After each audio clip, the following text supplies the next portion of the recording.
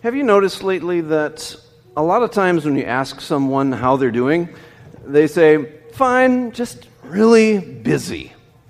And then they list off all of the different things and activities that they have going on, and their life just seems to be packed with things that they're doing.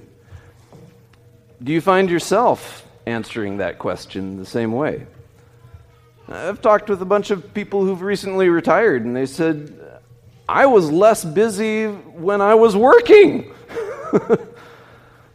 Why is crazy busy suddenly the new normal? Rob Bell has a new podcast, and on the first episode of that, he was talking about a time when he was at a fundraiser dinner that a friend had invited him to. The friend had bought a whole table at this fundraising dinner for this particular charity, and so Rob and his wife got a babysitter for their kids and took time out of their day to go and be there for this fundraising dinner to support his friend, whom he loves. But of course, there was a speaker, and they're sitting there eating their rubber chicken kind of dinner that they always have. And Rob just started thinking, why are we here? I mean, yes, I love my friend, and yes, this is a very worthy cause and so forth, but it's not something that really is our deal. It's if we were rating, what we found most important to us and what we were pouring our energies into, this would maybe, instead of being an 8 or a 9, this would be like a 3. Why are we even here? He said that that charity is a good thing. It does all sorts of good work, but it's not the best for us as a family. So often the good is the enemy of the best in our lives. You simply can't care about every charity and every event and everything that comes at you. You have to pick and choose. You need to learn how to say no. But Rob points out that you really have to say yes before you can say no. You have to say yes to the few things that need to be the most important in your life. Because, to be honest, none of us can do more than a few things really well. And it's far better to go to one event and be fully present and engaged in what's going on than it is to attend 10 things and be not really there. Do you get what I'm saying? You're at all these different things and you're sitting there on your cell phone, or you're thinking about a presentation you need to make, or that your mind is. It's way better to be focused on the one thing that's right in front of you, the thing that's most important.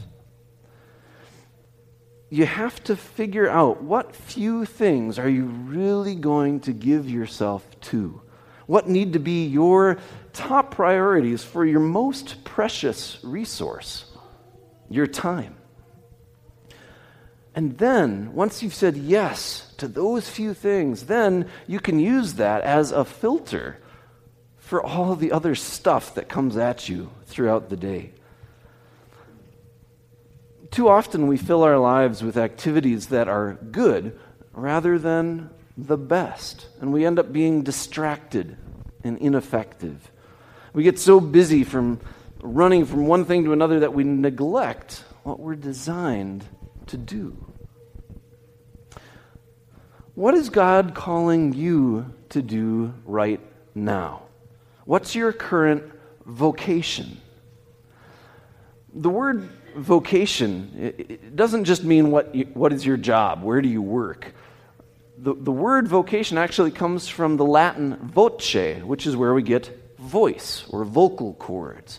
So a vocation is something that you are called to do, that you are something that you are meant to do.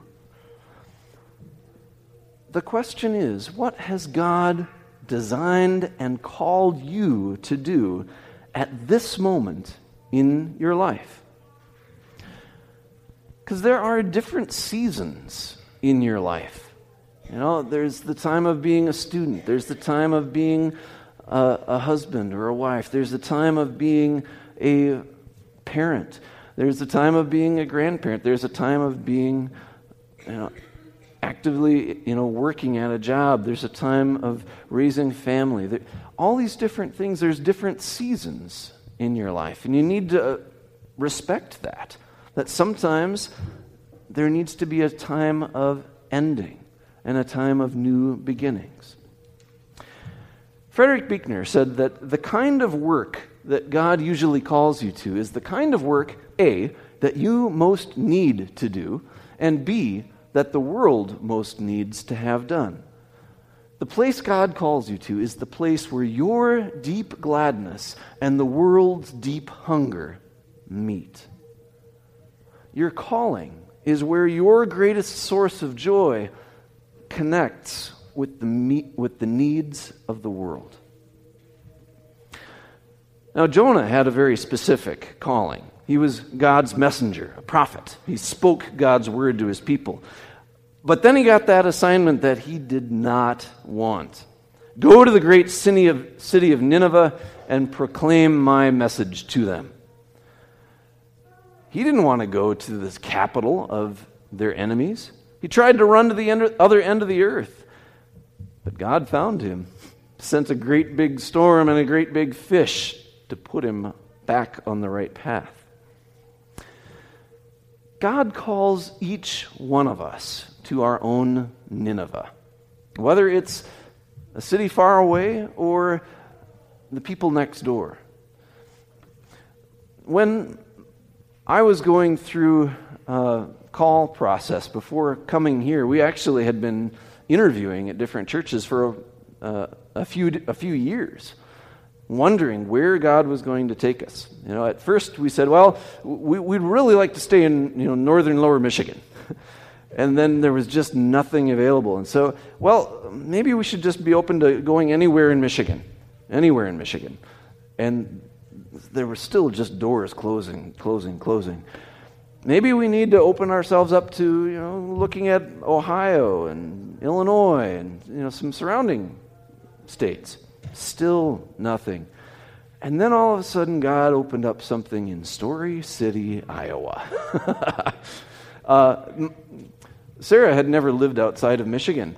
The only experience of Iowa that she had was a long car trip with my parents when we went to visit relatives in Iowa. Before we were even married. I don't recommend that for any premarital couples. And at the end of our interview here, the congregation had just rolled out the red carpet for us, and we were getting a sense of, yeah, this is where we're called to be. And she turned to me and said, we're moving to Iowa, aren't we? Yep, it looks that way. Where does God want you to go? What does God want you to do or say in this season of your life? Hopefully you won't have to get swallowed by a great fish for God to get your attention.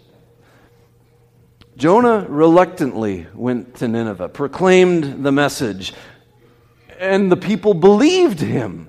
And they all turned back to God. He was the most successful prophet in the entire Old Testament. And yet, he was angry about it. He said, God, I knew you were loving and merciful, and that's why I didn't want to come here in the first place. He thought that God's forgiveness made him look like a fool. He got so upset that he wanted to die. Went out and sulked. And yet, God still had a lesson for him. Made that plant grow up over him and then wither away. To point out, what's really important here, Jonah?